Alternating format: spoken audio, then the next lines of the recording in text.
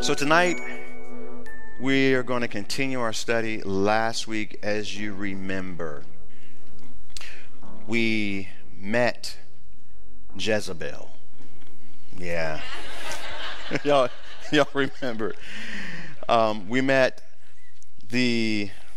Ahab, and we met his wife. Of course, her name means Baal is exalted. She is, if you will, a priestess, you can consider her a witch, if you will, in some ways, but she promotes the worship, not just promotes, she leads the worship of Baal in Israel, amongst the people that belong to God, whom he led out of Egypt to give them a promised land. And she brings Baal worship into a greater degree, as we saw last week. We began to talk about that. And as we continue to go through these chapters, we're going to find that not only is she going to cause the nation to begin to worship Baal, but she's going to not just persecute, but put to death the prophets of God. And so we'll continue to see that. One of the things that we saw a lot of in the last few chapters is things happen according to the Word of God. Y'all remember we talked about that last time, many times over. Chapter 15, verse 29, for instance, as well as in last week, verse 34. So no matter what was going on in the nation divided, a lot of chaos to the north, but still things were happening according to the Word of God, which brings us great peace. Because we look around and we see things that are happening over the last few years. A lot of things have happened in the world, and many of us have wondered, where are we at? And the beautiful thing about it is, no matter what we see, what we know is that everything is going to happen according to the Word of God. Amen? At all times, it will happen according to the Word of God, which is one of the reasons why we should study and understand the things that are going to be coming when you think about it from a prophetic standpoint, not to be prophecy buffs, but just to kind of have an idea of where we're headed, because it continuously keeps our hope, if you will, sharp on the right thing. My hope is on the coming of the Lord, which makes it very difficult. Even though there are things that we can enjoy in our life, we still have a light touch on it, because my hope is in the coming of the Lord. The coming of the Lord. That's always the living hope, the blessed hope, all of that we see throughout Scripture. And so that's been a blessing. Now, as we go into chapter 17, I want to introduce you to one of my favorite people that we see throughout the Bible, and that is Elijah. Because in the midst of all of the chaos and the darkness, this guy shows up, named Elijah. Notice in chapter 17, verse 1, and Elijah, the Tishbite of the inhabitants of Gilead, said to Ahab, as the Lord God of Israel lives. Stop there for a moment. As soon as this dude shows up, you got the northern kings, they're killing each other, and chaos and murder and strife and envy and plotting, and all of that's happening. And this man shows up and says, as the Lord lives. So we got a man of God who shows up on the scene, even when difficulty is going on, even when there's chaos. This man shows up and he says, as the Lord God of Israel lives. Israel's in idolatry. They're worshiping Baal right now. And he says that, hey, you still belong to a God who loves you, and he's about to deal with you. And that's really, really good. And so as the Lord God of Israel lives, before whom I stand, there shall not be dew nor rain these years except by my word. Before I go forward, it kind of speaks of the fact that even though they have fallen far away from God, God has not given up on them. Even though they're in idolatry, have ignored their God, they are in complete utter sin, yet God still loves them and is not done with them, and still has promises and plans for them, because he is a loving and a merciful God, but he's got to deal with them. Amen?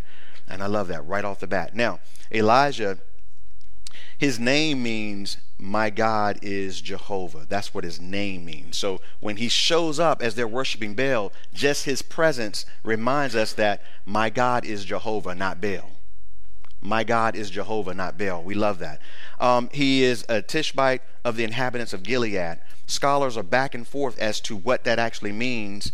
Tishbite, some believe that means, because in the definition of it, because of the history of it, that he was potentially a captive, which means that he possibly was not even Jewish. Some scholars are not sure if he was.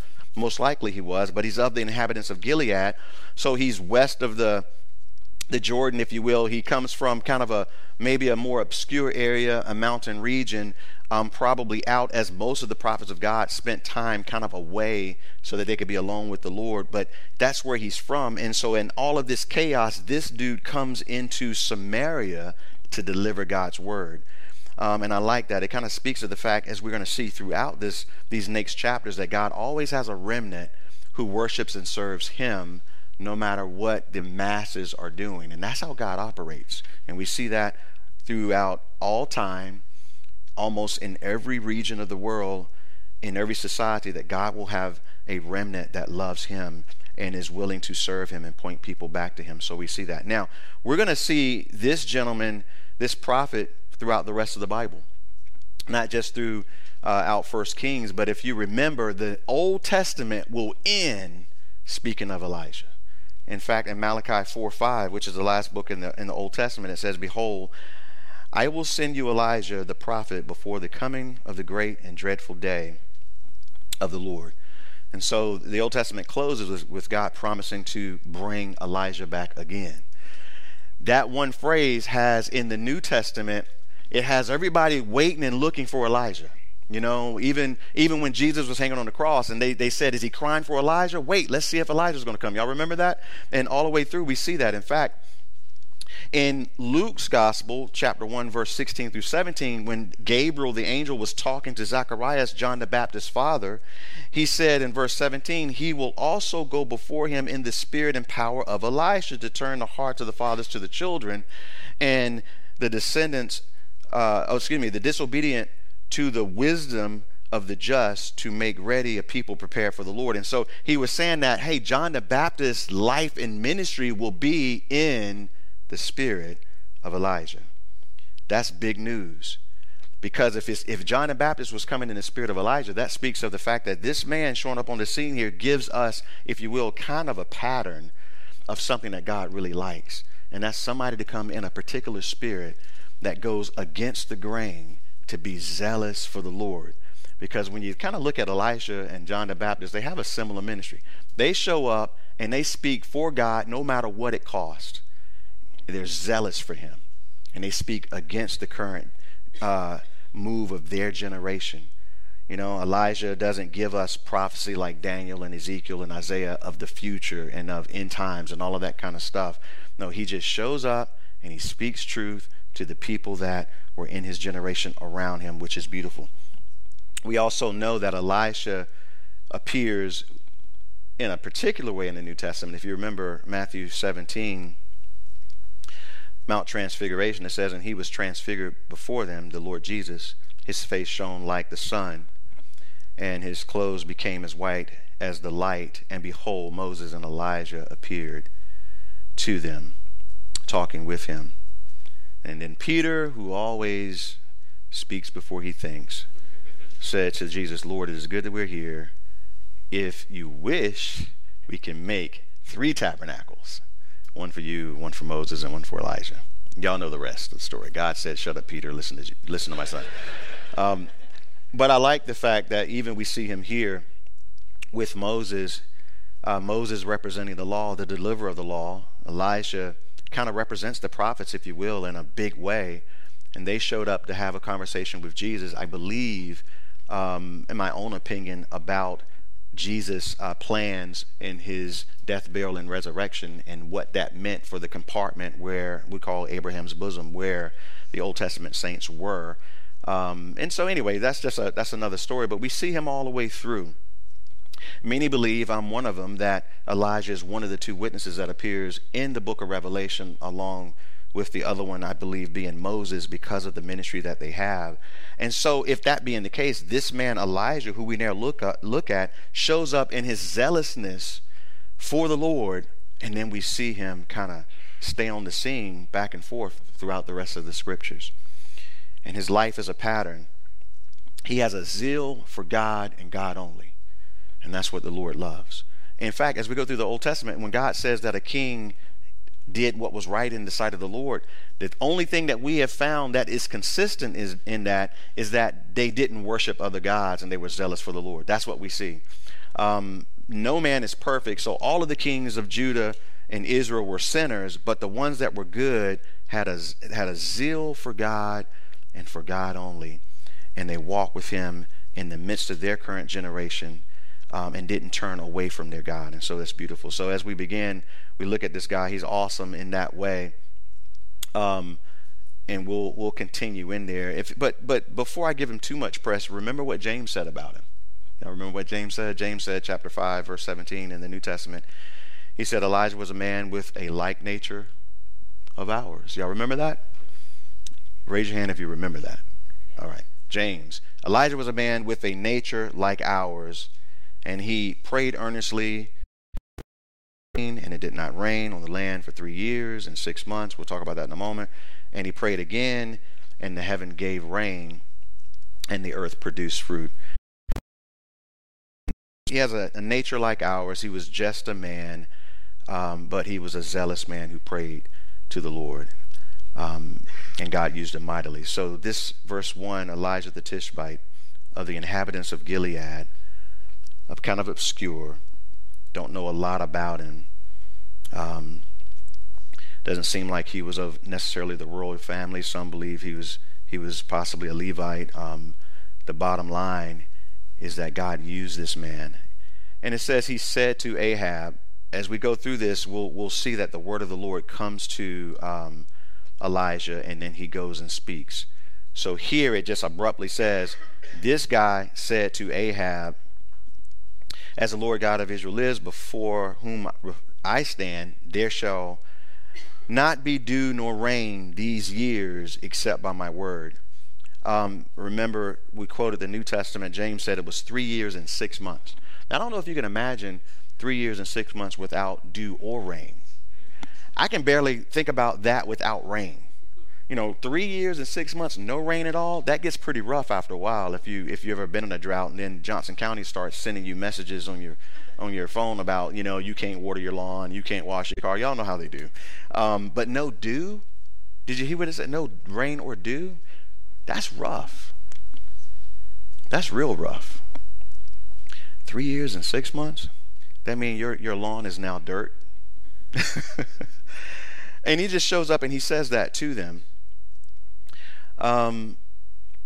Because of course they had turned away from God. Now we do know that according to, I don't have these for you, you can look at them on your own time, Deuteronomy chapter 11 verse 17 and Leviticus chapter 26 verse 19, in the law God stated that if Israel would turn from him, this is one of the plagues, this is one of the things, one of the ways that he would judge them. And so as Elijah delivers this message to Ahab the king, he's really delivering it according to the law, according to the word of God, and he's pronouncing this judgment upon them, which should signal to them that they've gone against God. But they are so far going into idolatry, they don't even think about it. And so this is how he shows up on the scene, walking. Now, imagine this for a moment. At this point, Israel, they've got their palace there in Samaria.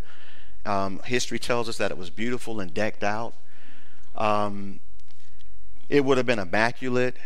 There probably were the prophets of Baal, as we're going to see as we go through the rest of the book. They were probably gathered there as well, a bunch of them. And so this would have been a kind of a royal court happening, most likely, when he would have walked in and done this. Can you imagine walking into a royal court and pronouncing judgment? He could have died. They could have arrested him and executed him, but he just walked in boldly and did this. Verse 2, then the word of the Lord came to him.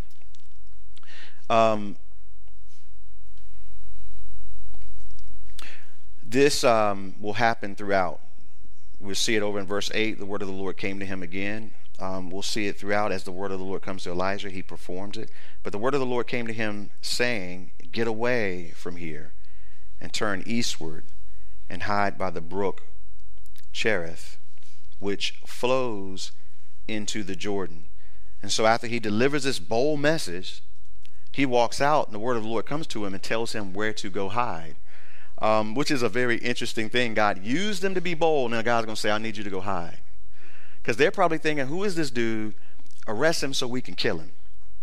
God delivers his message, then he sends Elijah away to hide because God wants to preserve him as he's dealing with the nation. And so he sends him east. Notice it's the brook Cherith, which flows into the Jordan. And so eastward of the Jordan, there's this brook. Notice he says, and it will be that you shall drink from the brook, and I have commanded the ravens to feed you there. And I'll come back to that. So first of all, this brook Cherith, he delivers this message. He's going to go and hide. We know the drought lasts 3 years and 6 months. So he's not going to come back and speak to Ahab again for 3 years and 6 months. So we actually don't know technically how long he's going to be at this brook. This interesting thing about this brook, in my opinion, I call it the time by the brook. Because as I've been walking with the Lord now for 30 years, there are times where God does certain things in our life. And sometimes you got to go out by the brook. Now this brook, the word Cherith, it means cutting. And it's only used in the whole Old Testament in this chapter. It means cutting. Then in verse 9, he's going to say, hey, go up here to Zarephath. Look over to verse 9 where he says, go to Zarephath, which belongs to Sidon. Y'all see that there? And in the word Zarephath, it actually means refinery. And Sidon means hunting in the sense of catching fish. So it's kind of interesting. God sends him to these places. So God is going to do some cutting on Elisha, cutting some stuff away from him, I believe. Then he's going to do some refining of Elijah. And then he's going to call him to catch or find out some things, I believe. Because what's going to happen with Elijah next is once this is done, once these 3 years and 6 months are up, he's got to go back and he's got to face the prophets of Baal and Jezebel. And he's got to be prepared for that. Because Jezebel, she's ruthless. We're going to find that out. And he's going to have to do, and we're going to see one of the most amazing scenes in the Old Testament and some things that this guy's going to do, which is just going to really be beautiful to watch how he's, in his zealousness and his obedience, God uses him in a mighty way. But in order for him to be used in that mighty way, God had to do some things. And so he sends him out by the brook. Imagine this for a moment. He's going to go out by the brook. Let me read it. I'll come back. And so it says in verse 4, that you shall drink from the brook. I've commanded the ravens to feed you. So he went and did according to the word of the Lord, for he went and stayed by the brook Cherith, we don't know how long, which flows into the Jordan. Notice the ravens brought him bread and meat in the morning, and bread and meat in the evening, and he drank from the brook. Now, I can almost imagine he's traveling. God sends him out there. He camps out by this brook, and he's got fresh spring water. And in the morning and the evening, the birds show up, the ravens. Ravens are unclean bird. And they show up. God uses this unclean bird to deliver, it's like DoorDash. Deliver to him bread and meat. Y'all see that, right? Bread and meat. And it must be good stuff because he's eating it. I think about you all from New York. If you walk away from your slice of pizza too long, the pigeon's going to take your slice of pizza, And so I can see this happening. They just show up and put it there on the rock or something, and he eats. And this must be a time where there's just peace and refreshment. He's by himself, no distractions, and God is beginning to do some stuff. He's beginning to speak to Elijah there in ways that maybe we would never know until we get to heaven and talk to Elijah. We don't know what took place, but don't you know God is always working? Like, God has never caused me to camp somewhere where he wasn't doing a new thing in my life, preparing me for something else that's ahead, giving me rest because we need rest, and just causing me to be blessed maybe as I'm meditating on the word and I'm growing, and I can name the places, y'all, where God has done this. Ocean View in Norfolk, Virginia. Back in Northampton County, with my grandfather. Then in Roanoke Rapids, where he was dealing with me there. Then back to Raleigh because I'm getting ready to get married, living in this little room with my frat brothers, trying to prepare myself for marriage. Then moving me to Apex, then finally to Clayton. And there's always campsites. There's always learning process. How many of you have been to campsites before? And miraculous things take place. God speaks to you in a way that, and that's what this speaks of. It's miraculous refreshment and provision from the Lord in a way that can't be explained. You know those seasons when God is doing something in your life that you know it's God. There's no other way it could be taking place, but God is doing something special. He's speaking. He's preparing. But we can miss those brooks of Cherith in our lives if we let ourselves get too distracted. What is God doing in your life in this season? Then he's going to refine him when he goes over to where the widow is. There's going to be some refining because it's going to be a little bit more difficult when he arrives there. And see, he got refreshed to then go out by the widow where he's going to have to perform some miracles, which is going to take all the faith that he can have, and he has to have his heart and his mind completely focused on the Lord because it won't be like the brook. The brook was a chill place to be. Imagine the brook. You wake up in the morning and then you just hear water. And then the birds show up and they drop stuff off. Maybe there's a deer over there drinking by the water and it's just a peaceful scene and you're meditating on the Word of God. Just a cool breeze comes through and it's like, Lord, this is perfect. I don't want to go back and deal with Jezebel. I just want to stay here. I don't want to go back and deal with those crazy people worshiping Baal.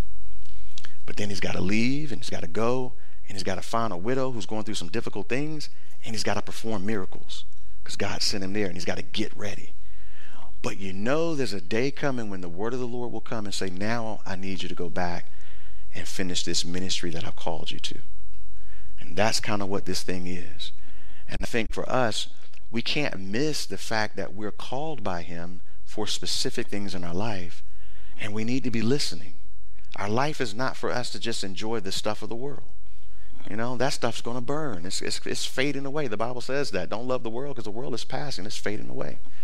But stay close to the Lord. What is God preparing you for? You may not be able to answer that at this moment, but I guarantee you it's something.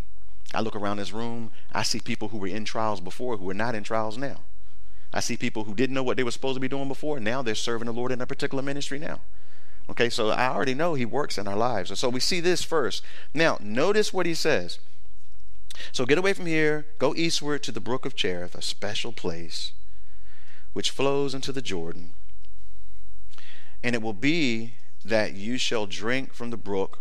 Notice what he says, I have commanded the ravens to feed you there.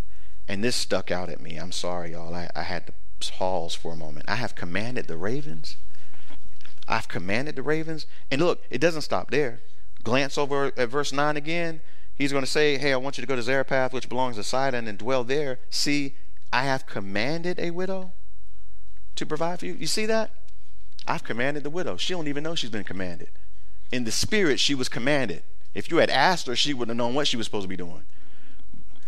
So this is interesting to me. God commands things. He speaks to things. He causes things to happen according to his plan for the individual person. And the Bible says that all things work together for the good of those that love the Lord and are called according to his purpose. How does he do this? Well, he controls creation. Look at it this way. In Isaiah, we find that he commands the clouds. Isaiah chapter 5 verse 6, it says, I will lay it waste. It shall not be pruned or dug, but there shall come up briars and thorns. I also command the clouds that they rain no rain on it. In other words, God can speak to the clouds and no rain falls, and then he can speak to the clouds and rains fall. In Amos, he commands the serpent. Amos chapter 9 verse 3, it says, and though they hid themselves on top of Carmel, from there I will search and take them, though they hide from my sight at the bottom of the sea. From there, notice, I will command the serpent. Y'all see that? I will command the serpent, and it shall bite them. Whoa. One of the ones I like, different wording, but Jonah chapter 1 verse 7. Now the Lord had prepared a great fish. I love that. Jonah is just taken off in the wrong direction, and God prepared a fish. God commands the clouds. He commands the serpent. Here he commanded the ravens. He spoke, and the ravens miraculously are going to feed Elijah. There are times when God will command things and ain't nothing anybody can do to stop it. There are times when he commands certain seasons and things to happen in your life, in my life, and there's nothing that can change those things. I like the power of God showing up. He's in control. I just want to see how he works. But he's in control of your life and everything that goes on in your life because you belong to him. I love this. So he speaks, I've commanded the ravens to feed you. So again, verse 5, Elijah went. He was obedient, stayed at the brook Cherith, which flows into Jordan. The ravens brought the bread and the meat. Notice it was in the morning, and bread and meat in the evening. And he drank from the brook. He was refreshed. He was strengthened. He needed strength for all the things that were going to come. It's very interesting to me that God gave him 2 meals a day. I don't know why we Americans think we're supposed to have 3 meals a day. It's actually better to have 2 because your body needs that 12-hour period to rest. The digestive system needs to do its job and then chill out for a while. But our problem is we snacking all day long. It don't never get a break, you know. You never, body's always working. And just anyway, that was a side note. Don't worry about it. You can do what you want to do with it. But morning and evening he had food from the Lord that the ravens brought. And verse 7 it says, and it happened after a while, notice that the brook dried up because there had been no rain in the land. That's a very interesting comment. Now, we don't know exactly how long he stayed at the brook. We know the drought was 3 years and 6 months. But the interesting thing here is that the brook drying up, I believe, was a hint to Elijah that it was time to move on, because the only reason it dried up is because of the drought. And the only reason there's a drought is because the word of the Lord came to him to pronounce a drought. And this is a reminder that, hey, there's still work to be done. You got ministry to finish, because remember, the word was there should be no rain or dew except by my word. So it can't rain again until Elijah finishes that part of his ministry. And it's a reminder of those things, because sometimes the brook can become comfortable and you don't want to leave. Has a God ever put you somewhere where you're like, man, I could just camp out here forever? You know, my dream is a cabin in the woods, wood stove, dog, shotgun, maybe some solar panels, a well off the grid. I ain't got to see nobody. It's just a Bible and a fire. But I know I can't have that except for, little breaks, because God has called me to something. And he and I talk about this sometimes. Like, I didn't call you to live isolated in the woods. Maybe I can get a campsite like the brook, but I always got to go back and finish the work, because the rest is in heaven. Amen. And so it's a reminder, hey, you can't just camp out here by the brook, Elijah. You got stuff to do. So verse 8, the word of the Lord came to him saying, arise, go to Zarephath, which belongs to Zidon, and dwell there. Notice, I have commanded a widow there to provide for you. Now, he's going to go and he's going to come across this widow. I don't believe that she understood that she was commanded to provide for Elijah. And that's really not the point. I think that this widow is just a servant of the Lord. So therefore, she's ready to serve.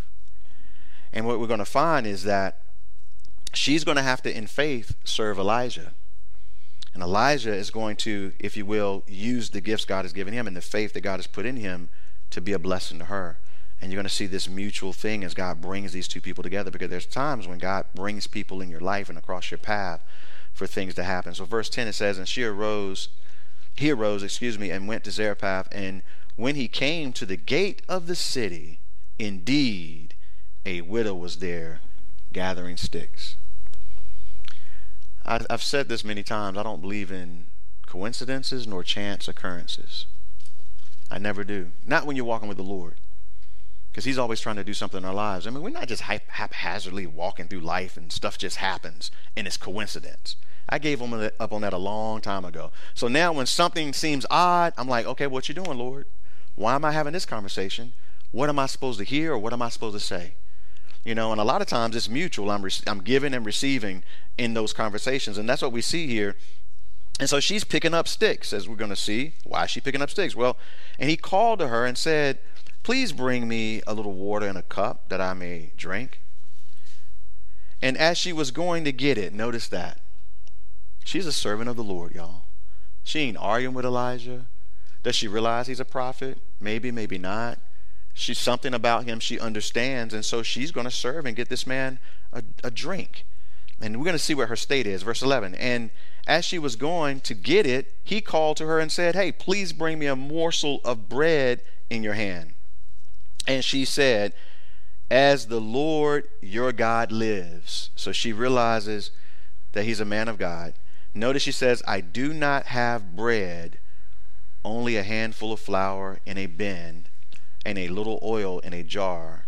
And see, I am gathering a couple of sticks that I may go in and prepare it for myself and my son, that we may eat and die. Now, she wasn't saying they were going to die immediately, but she's saying that we're out of supplies. We're starving. The writing's on the wall. And so I'm just trying to prepare a little meal for my son and I. She's picking up sticks, probably just some part of what grows that's left that she can grab a little bit and make some type of meal. And she says this to him, and she says, I don't have anything. At the same time, she's got hope and she's willing to serve. And that's something that I see here. She's got hope and she's willing to serve God even in her difficulty. Even in her difficulty, she's willing to go get some water. And even in her difficulty, she's respectful of the man of God. And she says, hey, this is all we got. In faith, in Elisha's faith, notice what he says. Do not fear, verse 13. Go and do as you have said, but make me a small cake from it first and bring it to me, and afterwards make some for yourself and your son. Here it is. For thus says the Lord God of Israel. I love that phrase. Israel's worshiping Baal. But thus says the Lord God of Israel, because God doesn't change and he's faithful. Notice he says this, the bin of flour shall not be used up, nor shall the jar of oil run dry until the day the Lord sends rain on the earth. And so he makes this statement. This woman who thinks her life is over, she and her son are gonna, they can't support themselves. But she's willing to serve the Lord and be respectful of the man and the people of God, the prophets of God. And God has prepared her heart to provide for Elijah, but even though she doesn't even think she's got the provision to provide for herself. Can you imagine that? Wait a minute. God says, I've commanded her to provide for you, and she don't even think she has anything to give. You ever felt like you have nothing left? But God has already commanded for you to do amazing things with what you have, which you don't even think is enough to do anything.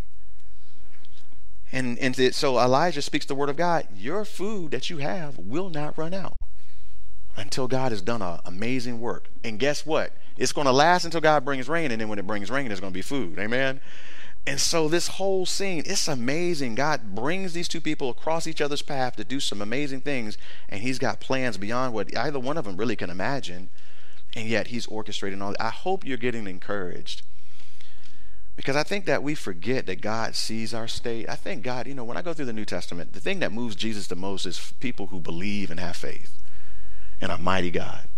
And when you look back over your walk with him, has he ever truly left you to fend for yourself and let you down and failed? He may not have done things exactly the way you wanted him to, but has he failed you? No, we can't find that testimony. We can't find that testimony. Or maybe you lost someone and he didn't heal them. Yeah, but, are they with him? There are things, so we have to take that into consideration. And so that's what we're seeing in this state. So he says, hey, don't worry about it. God has it. So she believes, verse 15. Why do I know that? Because it says, so she went her way and did according to the word of Elijah. And she and he and her household ate. How long? Many days. We don't know the total, but many days. And in verse 16, the bin of flour was not used up, nor did the jar of oil run dry, according to the word of the Lord, which he spoke by Elijah. Now, this is a miracle, I think, that goes on a lot. We miss it most of the time because we don't pay enough attention to what God is doing. I told you Sunday how God can give you a fresh set of eyes on your budget and you find stuff that you didn't think was in there. I've talked about that. But I believe that if we really sat and thought about what God is doing, there are things that don't happen that should happen. There are times when things don't wear out. There are times when he causes stuff to run longer than it should run. And I can tell you stories about that in the church. And some of you are new to the church. I'll tell you, there was this old blue van we had when the church first started. We used that van to load up all the chairs and the music stands. I'm glad we got rid of those. The music stands and all that stuff, and we would load it up in that blue van. It was an old blue van that this couple just let the church use it. And so we were at Kids Are Kids. We didn't have our own church building. So every week the van would show up, pull in front of under the little canopy, and everybody would go out, even the kids, and grab chairs and stuff and bring them in, set them up. We would have our Bible study. Okay, we did that for a while. So eventually the owner of the daycare let us put some storage buildings behind there so we could store that stuff, so we wouldn't have to do that every week and whatnot. So we bought the storage buildings. Some guys from the church came, and we put those things together and got them out there. And so that last time we had to unload the van, everybody was excited. So because after that service, we put all the stuff in the storage buildings. So that couple drove that van home, and when they got it home, the next time they went out, it wouldn't even crank. And the dang just never ran again. And it wasn't like it was a long time. They went right out, days later, a week later, it didn't crank anymore because God didn't need the van anymore. Interesting. The first Easter service we had at Kids Are Kids, we had probably twice the amount of people show up that we were expecting. I think we had maybe cooked 1 turkey, 2 turkeys. I don't know how many turkeys it was. Where's Trevor? I just saw Trevor's face. How many turkeys? I see Trevor. Where's Trevor? Wait, 2 turkeys maybe? 2 turkeys for 130 people. Now, we do 2 turkeys at my house for Thanksgiving for like 30 people. 2 turkeys for 130 people. Still don't understand how everybody ate turkey. That doesn't make sense. Something ain't right. And you can and if you don't believe, you think I'm lying, Trevor's back there. You can ask Susan. She was in charge of the food that day, Susan Vaughn. And she came to me with this weird look on her face. It's like, we got way more people than I thought. She comes back to me, it's like, everybody's eating. I was like, well, praise God, And we've just seen a lot of things like that happen through the years. And then people who would be praying to God for something they need because they didn't have something. And then they show up, and then somebody would give them the thing that they were praying for because they were in need, somebody from the church. So I guess what I'm trying to say is, man, it's amazing that God wants to work in our lives. I think we don't always pay attention to it. Of course, this is a miracle, but I want to give God credit that sometimes we think he's not doing miracles, but he still is. We just can't see it because we're so distracted by so many other things. If you would really take inventory at the end of your days and you would pray, you would realize, there were times, and I don't want to go through all these stories. I remember I'm driving to Norfolk. I'm out on 64. It was a rainstorm, and I felt like that. I was worshiping. I just felt like the presence of the Holy Spirit. You ever feel like the presence of the Holy Spirit is just right there? And I'm driving, and I'm praying, and and I hydroplane, and I 360, and both of my tires stop on the white line facing the wrong direction, though. But and it was a bunch of people on the road at the time as I was praying and worshiping the Lord, and then all of a sudden this happens, but there's nobody out there but me now all of a sudden. And I hydroplane, I spin around I'm facing the wrong way, but there's nobody coming. And I'm right at the edge. And I look out my window and I look at this deep embankment drop off into water. And I guarantee you, angels must have stopped my truck right there. I looked down and I went right back to praising the Lord. I was like, even more, Lord, thank you. And I'm just like, man, and I just praise him the rest. I slowed down. But I just praise him the rest of the way into Norfolk, Virginia, and I'm just like over and over and over. I like to take inventory, man. I know God showed up that day because I could have been down there and nobody would have known I was there, down in the water, drowning or something. God is good. And so we think about these things. And so she did as he said. She went away and did according to the word of Elijah, and she and her household, many days they ate. She thought they were going to die, and they eating every day now, just provided for by the Lord. And the stuff she had did not run out. These are the kind of things that God does. I remember, the children of Israel 40 years in the wilderness with the same clothes. Y'all know the stories. It's just amazing. It's just amazing. It's amazing. And so in verse 17, as we continue, Elijah is in that place of refining now, I believe. He's going to get faced with a big trial. Notice it says, now it happened after these things, that the son of the woman, it says here that the son of the woman who owned the house became sick. And his sickness was so serious that there was no breath left in him.